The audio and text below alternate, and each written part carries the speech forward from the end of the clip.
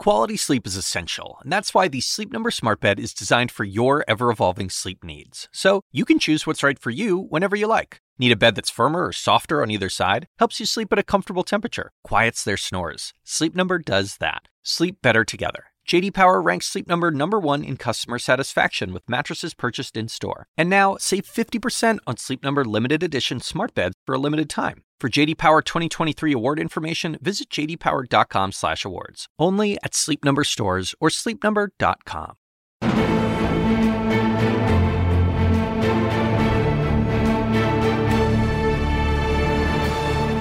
Welcome to Weekend Warriors, the foreign affairs podcast that asks, what else is happening in the world? I'm S.E. Cupp. Lots of foreign policy news dominating the headlines right now. There's the ongoing Brexit fight, North Korean missile tests, U.S. trade war with China, Mexico, unrest in Venezuela. But still, relentlessly undercovered, the Syrian genocide and refugee crisis continues. Nearly 300 civilians have died just since April. To be clear, it is June.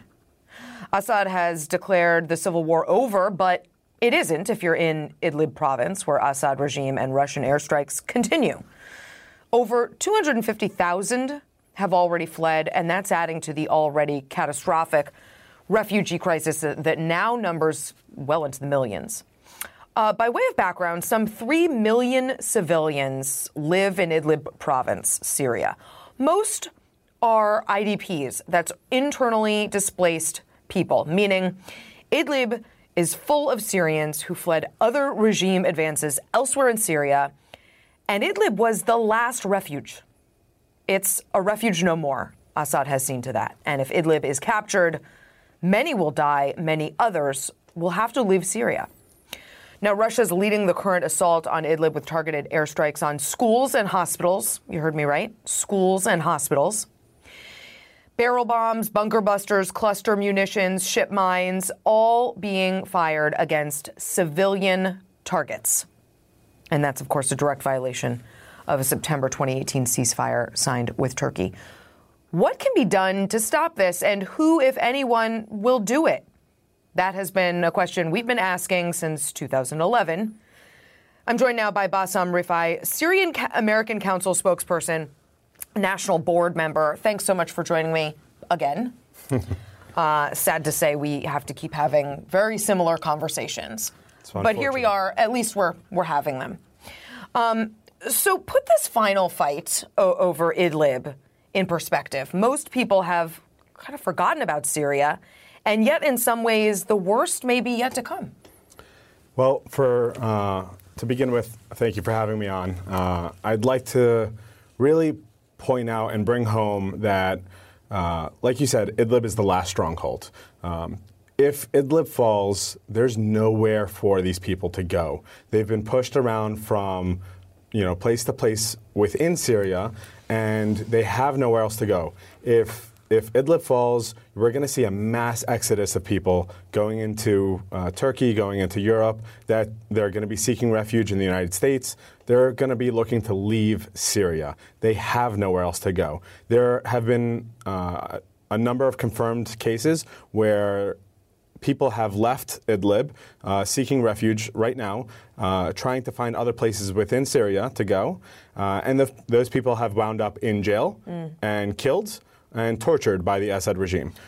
So they have nowhere else to go besides outside of Syria. Here in America, help put in perspective, why do we care if they have nowhere else to go? Why do we care if they spill into Europe, if they, spill into the Jordanian camps, if they spill into Turkey? Tell Western audiences why that matters so much. Well, for one, we saw what happened the last time there was a mass exodus of Syrians from leaving the war. Europe was not prepared for that situation. There were thousands of people who are killed trying to go through this migration. There were policy issues within the European Union. We saw that there were issues for Syrians coming to the United States. We saw there were issues coming to Canada. There were issues for Syrians all over the world. Yeah. The world cannot handle a few million people added to the population of whatever country they end up going to. And their economies. Which are being burdened. Yeah. And we should point out, of course, no refugee wants to be a refugee. These aren't, people who want to be burdening other economies in other countries. Of course, they want to be home. But in many cases, they have no choice. Jordan and Turkey, Jordan, Turkey, Lebanon, they've already been pushed to the brink. Yeah. Jordan's closed its borders. Lebanon, Turkey is sitting with millions of Syrians in its borders. It's at its maximum. Right. It can't handle anymore. So President Trump tweeted this month against the attacks in Idlib. The world is watching this butchery. What is the purpose? What will it get you? Stop. That was his tweet. I assume sort of against Assad. But Russia and Assad appear more determined this time than any other. Attacks continued after that tweet. The regime made new military gains. Do Assad and Putin have any reason to believe someone will come to stop them? So it's interesting you say that because President Trump has tweeted a couple of times before about Syria, and it only seems to instigate Bashar al-Assad and the Russians. Why do you think that is? The Russians. I think it's because they know that there's no policy behind. There's no teeth. There's no bite to these tweets, right? So a tweet is not a policy. It's not. There's no actionable item behind it, and so we've seen after the tweets that not just Assad and Russia hunkered down and really increased their attacks, but we also saw the IRGC. Right. And we even saw the IRGC, the proxy Lawan Imam al-Hussein, they announced their involvement after President Trump's tweet. I mean, that's pretty bold. And to be clear to our listeners, the IRGC is Iran, essentially. Yeah. And this was exactly why many of us back in 2011 were very concerned about ignoring the Syrian conflict because what is true now was true then. Syria has dangerous friends, dangerous proxies in Iran and Hezbollah. This is why Israel has ramped up its interest in Syria. How does Iran complicate the equation for us? Because we're engaged in our own stuff with Iran now. Yeah, well, we seem to also think that Russia can control Iran, and Russia can tell Iran, hey, get out of Syria if that's what's negotiated. But Russia has no control over Iran. Well, and who's negotiating? Is anyone negotiating? I mean, we saw just yesterday that supposedly there's a quote-unquote ceasefire that Russia and Turkey brokered between Assad and the opposition forces. But I think that's really a farce. I think that is the same template, the same game plan that we saw from the Assad regime before. Yeah. They use these ceasefires in order to stall. Yeah, just really stall. Right. Let themselves gather. And buy time and get ready for a massive assault. We saw it in Homs. We saw it in every single major offensive against opposition strongholds.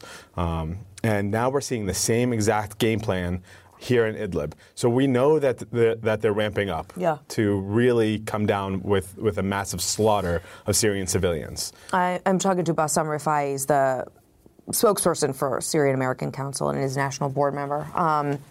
One of the solutions we've been suggesting are enforced safe zones inside Syria so that refugees can go home.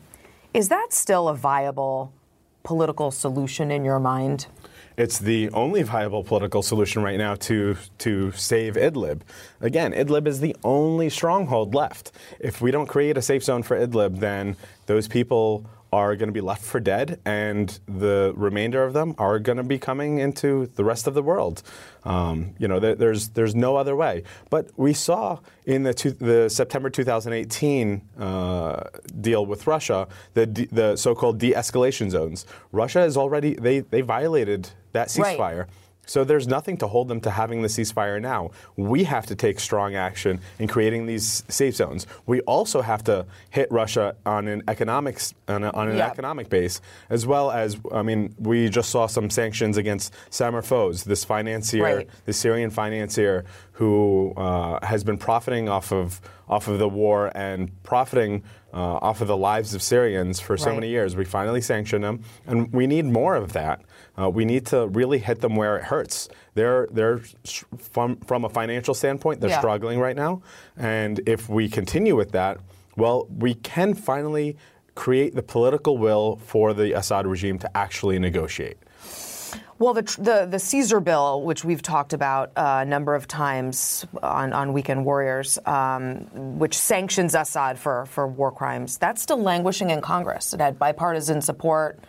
How important is that next step? Oh my God, the Caesar bill is so important. I mean, you know, it's bounced around in Congress and in Senate for a number of years now, which is quite incredible considering that it has bipartisan support. But somehow it just doesn't have the political will to get through. You know, it's been going through procedural woes, and I think that's sad.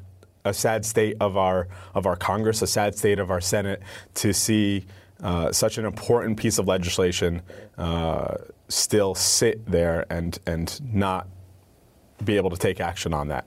But it's something that we need to work on now, and it's something that's incredibly crucial at this point.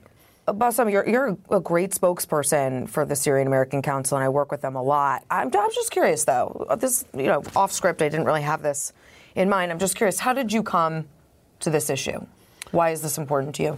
Well, I'm Syrian American. I'm the only one in my family born here in the United States, and I feel a very strong connection to both my countries, to my American side, of course, but also to my Syrian side. I spent my summers in Syria. I've lost my family in Syria. I've lost my friends in Syria. You know, my family, my own family, have become refugees. You know, and beyond that, it's a global issue. Yeah. You know, it's really not just a Syrian issue. This is a global issue. What Assad is doing is he's creating a blueprint for dictators all over the world in order to create havoc, in order to create control over their territory. Mm-hmm. You know, they're not a ruler. They're not leaders. They are brutal dictators. Mm-hmm. And Assad is telling these dictators all over the world, hey, here's what you can do, and you can operate with impunity.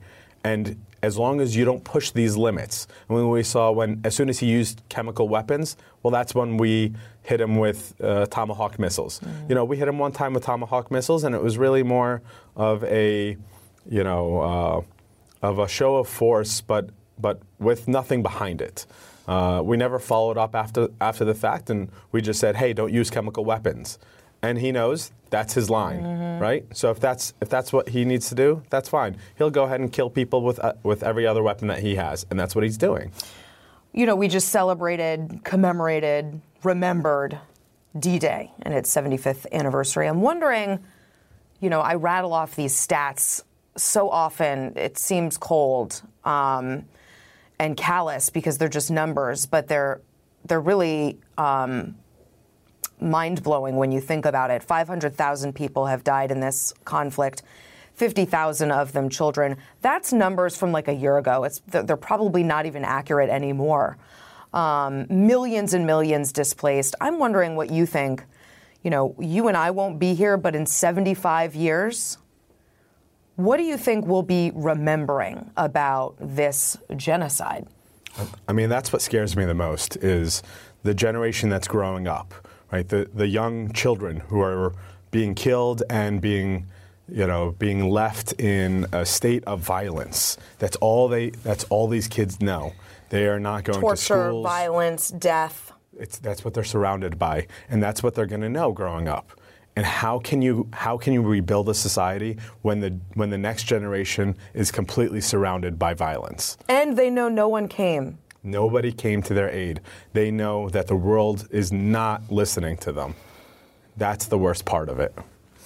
Bassam Rifai, I'm so glad you joined me again. And we need to cover this. We need to be relentless. As people want to forget and put it away, it's still going on.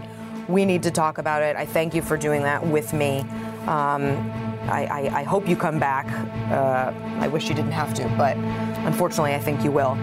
That's it for this episode of Weekend Warriors. I'm S.E. Cupp. Join us next time.